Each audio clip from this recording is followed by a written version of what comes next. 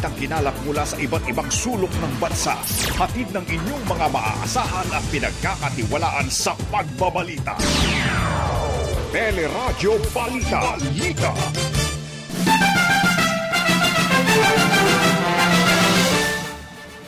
Malakihang rollback sa presyo ng mga produktong petrolyo pinatupad na. Department of Energy aminadong posibleng hindi na masundan ang rollback. Pangulong Duterte iniutos na itaas sa 500 piso ang ayuda sa mahihirap na pamilya. Pero ilang healthcare workers patuloy ang panawagang ibigay ang kanilang benepisyo. Dole, Department of Labor and Employment nilinaw na dapat pa ring bayaran ang overtime pay ng mga manggagawa sa 4-day work week. Pagpapatigil sa work from home arrangement, suportado naman ng ilang negosyante. Herd immunity posibleng hindi na maabot sa Pilipinas ayon kay infectious disease expert Dr. Edsel Salvania. Ilang pulis itinuturong sangkot sa kaso ng pagkawala ng mga sabongero. Negosyanteng si Atong Ang dinadawit din. Security guard binugbog ng nagpakilalang anak ng congressman na Arnulfo Teves at mga escort nito sa Parañaque. Magandang umaga, bayan! Yan po ang ulo ng ating mga nagbabagang balita ngayon pong araw ng Martes, March 22, 2022. At syempre po, kasama po natin ngayong umaga ang ating kabalitaan. Sa pangalan ho ni Joyce Balancio, ako si Raya Capulo. Ako naman po ang inyong kabayan, si Nolly De Castro. Kami po ang maghatid sa inyo ng ating mga nagbabagang balita.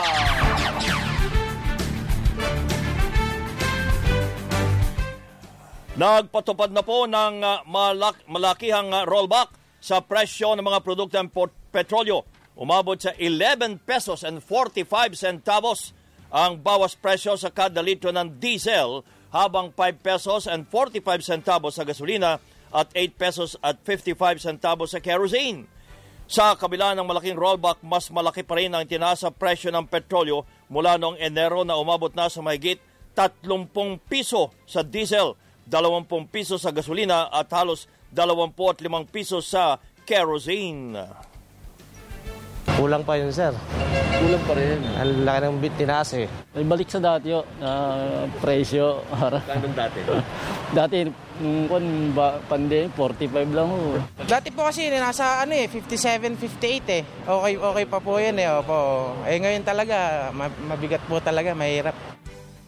Ayon naman kay Energy Assistant Director Rodela Romero, posibleng hindi na masundan ang rollback dahil nagsimula ng tumaas ang presyo ng petrolyo sa world market.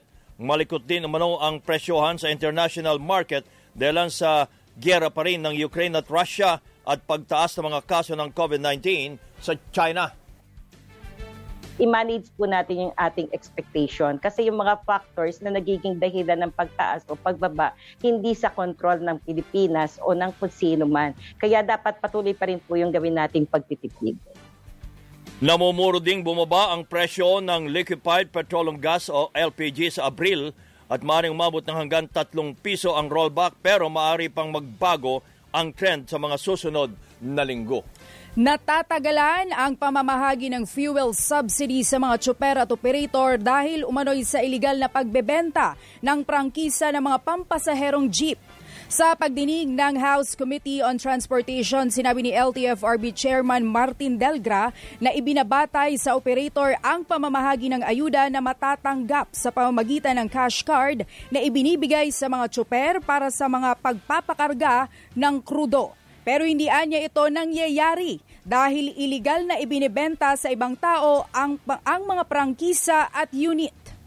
Why would the franchise holder make use of that franchise and profit from it? The policy of government is that kung hindi na po kaya ng operator, babawiin ng gobyerno yung prangkisa at ibibigay doon sa iba, willing, qualified, and competent to run it. Pero hindi po pwedeng ibebenta. Ayon naman kay Calando Marquez ng Liga ng Transportasyon at Operator sa Pilipinas, Nangyayari ang iligal na bentahan dahil hindi kinikilala ng LTFRB ang paglilipat ng prangkisa at unit. 2014, natigil na po yung transfer of ownership. So ngayon po, yung pong mga may-ari ng mga jeepney ngayon na tumatakbo, nakaka-renew pa rin po ng kanilang franchise kahit hindi na po sila yung may-ari, Mr. Chair. Ang problema namin, wala pong card na hawak yung mga nakabili ng mga unit. Dahil nga hindi na po tumatanggap. Tiniyak naman ng LTFRB na aayusin nila ang listahan ng mga may prangkisa para sa pamamahagi ng subsidiya, gayon din ang listahan ng mga pampublikong sasakyan na hindi nasakop ng ahensya para sa fuel subsidy tulad ng tricycle at delivery rider. Pinagutos ni Pangulong Duterte na itaas sa 500 piso ang dating 200 piso na ipamamahaging ayuda sa mahihirap na pamilya na apektado ng pandemya at pagtaas ng presyo ng mga produktong petrolyo. Aminado ang Pangulo na kulang ang inaprobahang 200 pisong halaga ng ayuda at hindi sapat para sa isang pamilya lalo na kung maraming miyembro. Inatasan din ng Pangulo si Finance Secretary Carlos Dominguez na maghanap ng pondo para maitaas ang ayuda.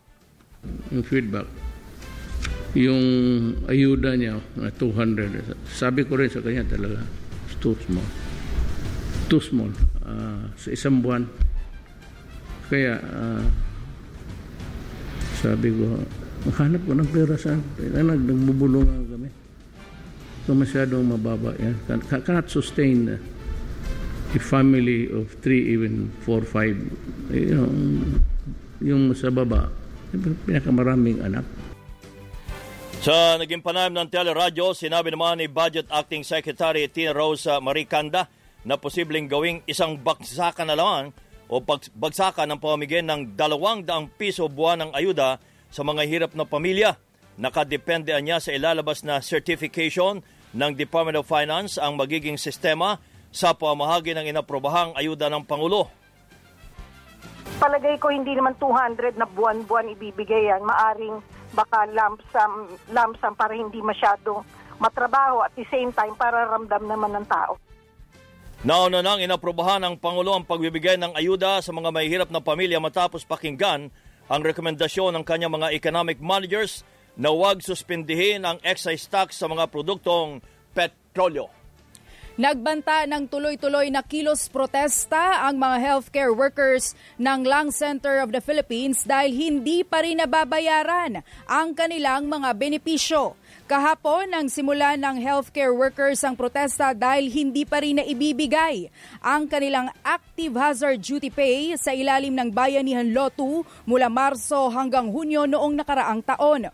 Bukod dito, sinisingil din nila ang hindi nabayarang special risk allowance, gayon din ang meal, accommodation, and transportation allowance. Hindi rin umano nakatanggap ng katulad na benepisyo ang health workers na kinuha sa ilalim ng Emergency Hiring Program ng Department of Health. Wala pang pahayag ang pamunuan ng Lung Center na isa sa mga unang referral hospital sa bansa nang pumutok ang COVID-19 pandemic.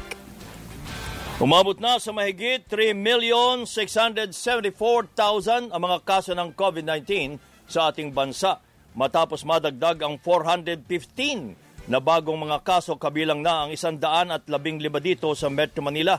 Mas mababa ito sa average na 500 at 10 kaso kada araw mula noong March 14 hanggang 20 lamang. Sa ngayon, mahigit sa 45,000 pa ang aktibong kaso kabilang na ang mahigit sa 800 na nasa ospital dahilan sa severe at critical condition. Pero kahit mababa na ang hospital utilization rates, hindi pa rin nawawala ang posibilidad na panibagong surge o pagtaas ng mga kaso.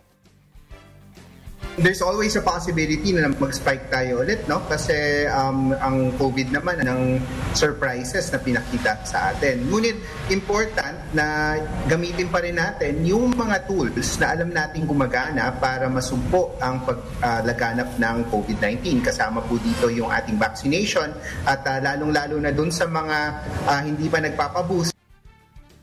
Aminado rin si infectious disease expert Dr. Edsel Salvania na posibleng hindi na maabot ang herd immunity sa bansa dahil bumababa ng efficacy ng mga bakuna dahil sa COVID variants. Yung herd immunity that people think about na hindi na mahahawa, hindi po yun achievable with the current vaccines that we have.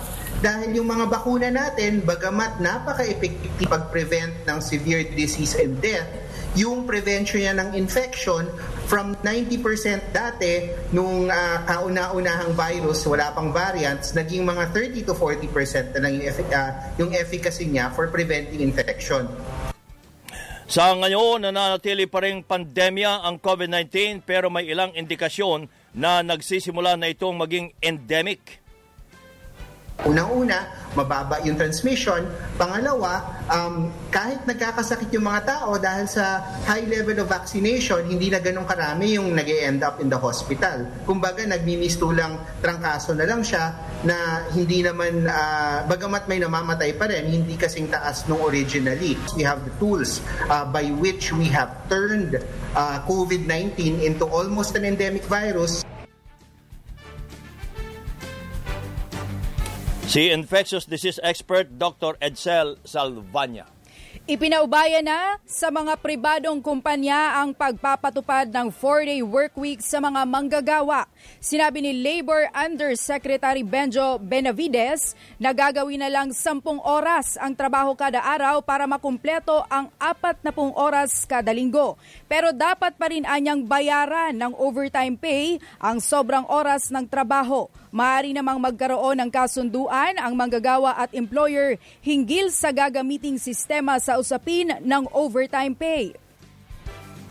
Kung sila man po ay papagtrabawin sa mga yun po ay normal hours of work po yun. Pero pag sila po ay nagtrabaho pa rin in excess of 8 hours, dun po sa pang-5, pang-6, o pang-7 araw, may corresponding payment po niyan ng premium pay. Hindi lamang po ng overtime pay, kundi yung premium pay po para po dun sa rest day.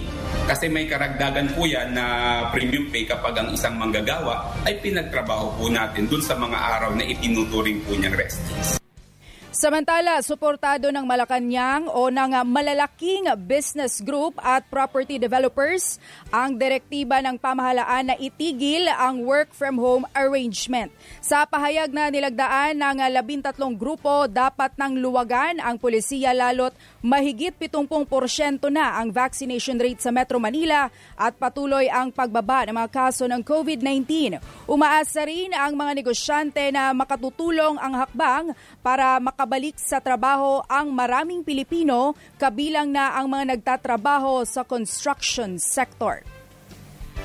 Nagbabaga pa rin ang mga balita sa pagbabalik ng Radyo Balita.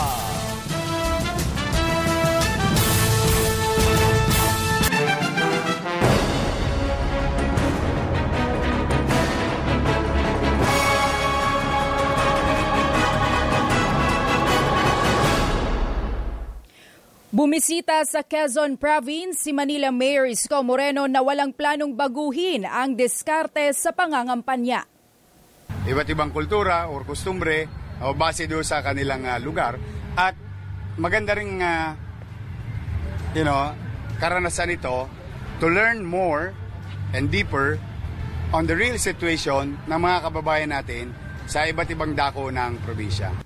Dumayo naman si Vice President Leni Robredo sa Batangas para dumalo sa prayer assembly na inorganisa ng kanyang mga taga-suporta. Yung eleksyon ang ating dasal. Dapat yung dasal natin na hindi lang tayo manalo. Pero yung dasal natin na yung eleksyon na to, yung ating mga kababayan ay magdesisyon according to their conscience.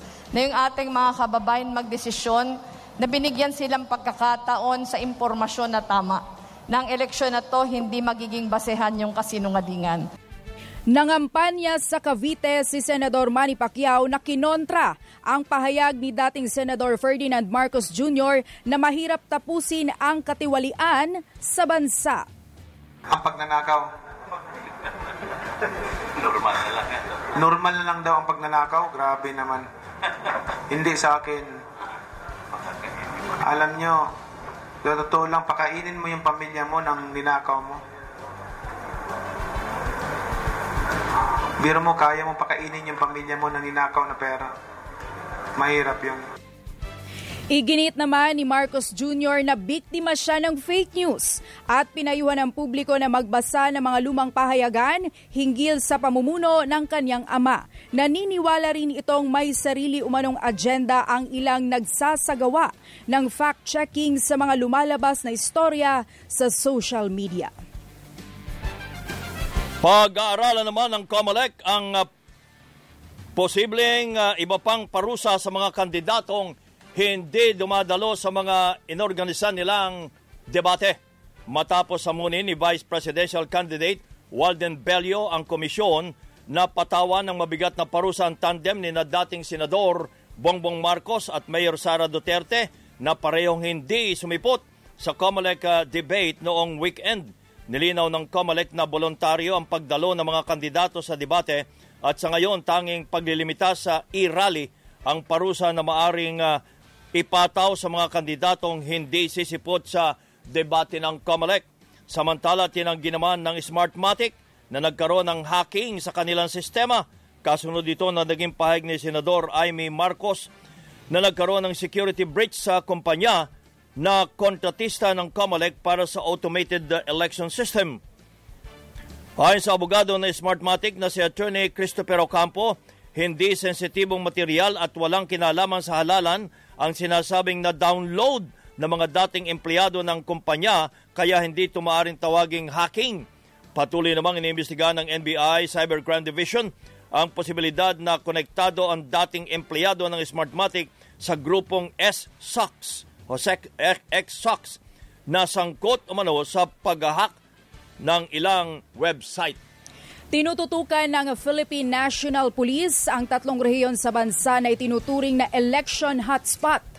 Sinabi ni PNP Chief General Jonardo Carlos na kabilang dito ang Caraga, Socsargen at Bangsamoro Region.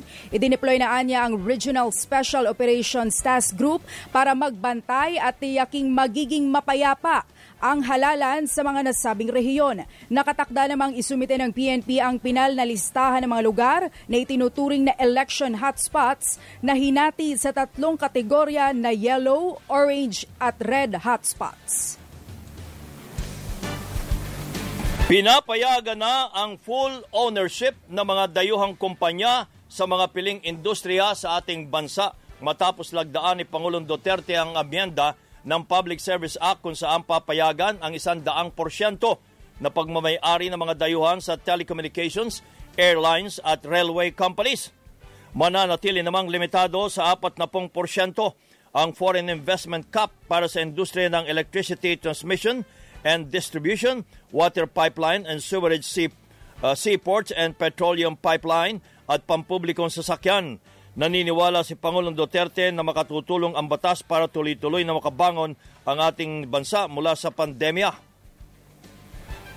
I believe that through this law, the easing of foreign equity restrictions will attract more global investors, modernize several sectors of public service, and improve the delivery of essential services. Naniniwala naman ang Department of Trade and Industry na gaganda ang mga serbisyo sa bansa at dadami ang mga trabaho dahilan sa inamyendahang batas. Ikinabahala ang pagkalulong ng ilang kabataan sa online sabong. Sa panayam ng teleradyo, ikinuwento ng isang tiyuhin ng malulong sa sugal ang pamangkin matapos mawalan ng trabaho dahil sa pandemya. Nanaloan niya ito ng 100,000 piso at nakabili ng motorsiklo. Pero hindi nagtagal na isang larin ang motorsiklo at nabaon sa utang ang pamangkin, kaya nila ito ipinasok sa rehabilitasyon para sa psychosocial intervention.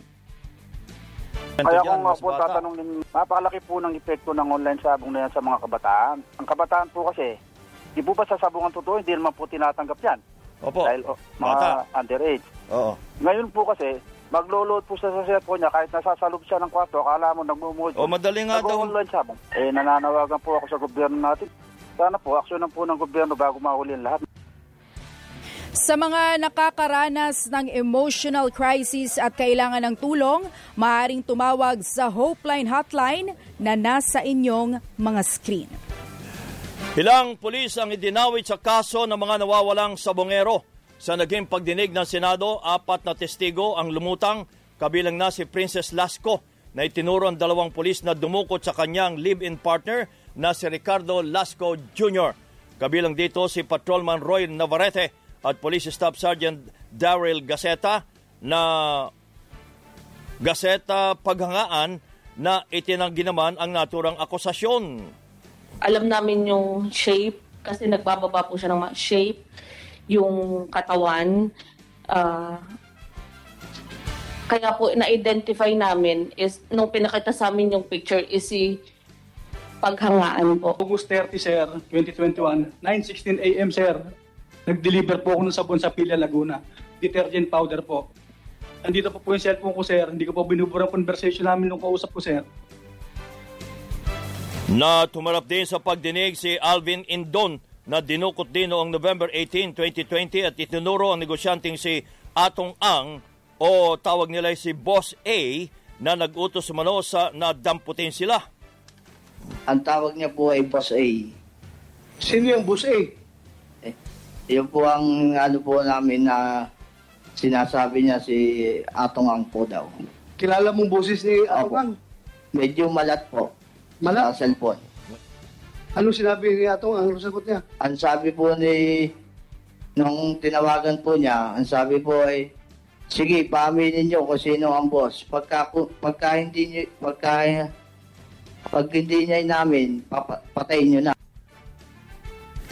Tinanggi naman ni Atong Ang bintang at itinuro si Laguna Police Chief Colonel Rogart Campo na gusto manong umipit sa kanya.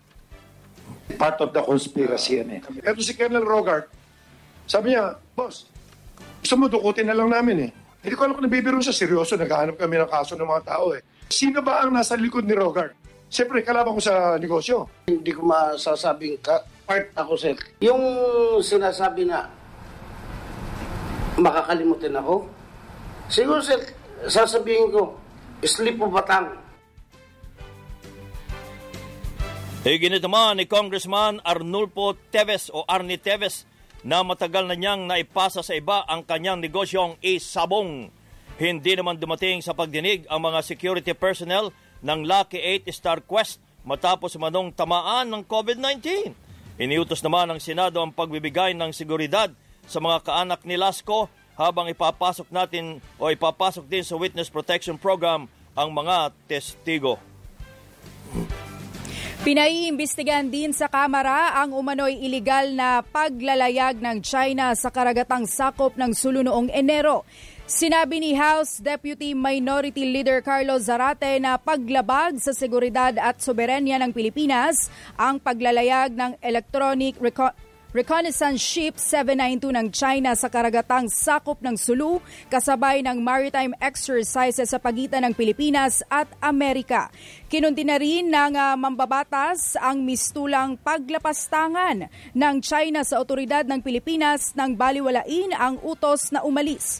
Mula noong 2021, mahigit 200 diplomatic protest na ang inihain ng Department of Foreign Affairs laban sa iligal na paglalayag ng China sa karagatang sakop ng Pilipinas.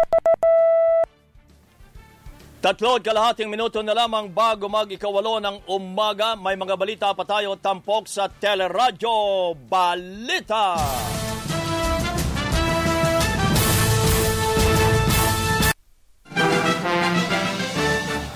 Patuloy ang ating mga balita sa Parañaque. Sugatan ng isang security guard matapos bugbugin ng nagpakilalang anak ni Congressman Arnulfo Teves at mga escort nito. Sa CCTV footage, sinita ng biktima si Jomar Pajares. Ito po isang security guard, ang SUV ng mga suspect dahil sa kawalan ng sticker para makapasok sa BF Homes Subdivision. Dahil dito nilapitan ng mga suspect ang security guard kung saan ito pinaluhod, sinuntok at sinipa. Tinutukan din ng baril ang biktima pero sinabihan na huwag barilin dahil maraming nakakita. Base sa plaka ng SUV, lumabas na may kaugnayan ng suspect sa kongresistang si Negros Oriental Congressman Arnulfo Arnie Teves Jr. wala pa namang pahayag ang kampo ni Tevez sa naturang insidente. Aminado si Pangulong Duterte na posibleng mapasabak sa gera ang Pilipinas kapag nagdesisyon ng China na lusubin ang bansa tulad ng ginawa ng Russia sa Ukraine. Sa isang talumpati kagabi, sinabi ng Pangulo na niluwagan ng pamahalaan ang pagpasok sa bansa ng tropa ng Amerika para tumulong na protektahan ang Pilipinas sakaling magkaroon ng pananakop. Matatapos lang anya ang gera kung ihihinto ni President Vladimir Putin ang pag-atake o kung mapapatalsik ito sa pwesto. Inamin naman din ng Pangulo na pumatay siya ng kriminal pero hindi umano tulad ni Putin na kayang pumatay ng kabataan at kababaihan. Kaibigan ko si Putin pero sunobra. Ang pinapatay ko kriminal. Si Putin binubomba pati babae, bata, lahat na. O sino man pinatay ko dito na para man sa inyo yan, para sa inyong mga anak? Si Pangulong Duterte. Karamihan po ng mga Pinoy ang naniniwalang sila ay mahirap sa survey ng Social Weather Stations o SWS noong Disyembre 4 na po at 3% o katumbas ng mahigit sa 10 milyong Pilipino ang nagsabing sila ay mahirap na mas mababa sa 2% noong Setyembre. 39% naman ang naniniwalang kabilang sila sa borderline poor, habang 19% ang nagsabing hindi sila mahirap. Lumitaw din sa survey na 33% ng respondents ang nakaranas ng kahirapan sa pagkain. Nakalaya na matapos makapagpiyansa ang aktor na si Keith Thompson. Kinumpirma ng Tagaytay City Police na nakalabas ng detention facility si Thompson na kinasuhan ng paglabag sa Anti-Violence Against Women and Children Act dahil sa pambubugbog umano sa nobyang aktres na si Ana Halandoni. Desidido naman ang kampo ni Halandoni na ituloy ang kaso dahil sa mga tinamong sugat at pasa ng aktres, lalo't naapektuhan ang paningin nito dahil sa insidente. At yan po ang kabuuan ng ating mga balita. Itinampok sa Radyo Balita. Hanggang bukas mga kapamilya, ako si Raya Kapulong. Ako naman po ang inyong kabayan si Nolly De Castro. Kami po ay nagpapasalamat. Nag-iwan muna ng isang magandang umaga, bayan!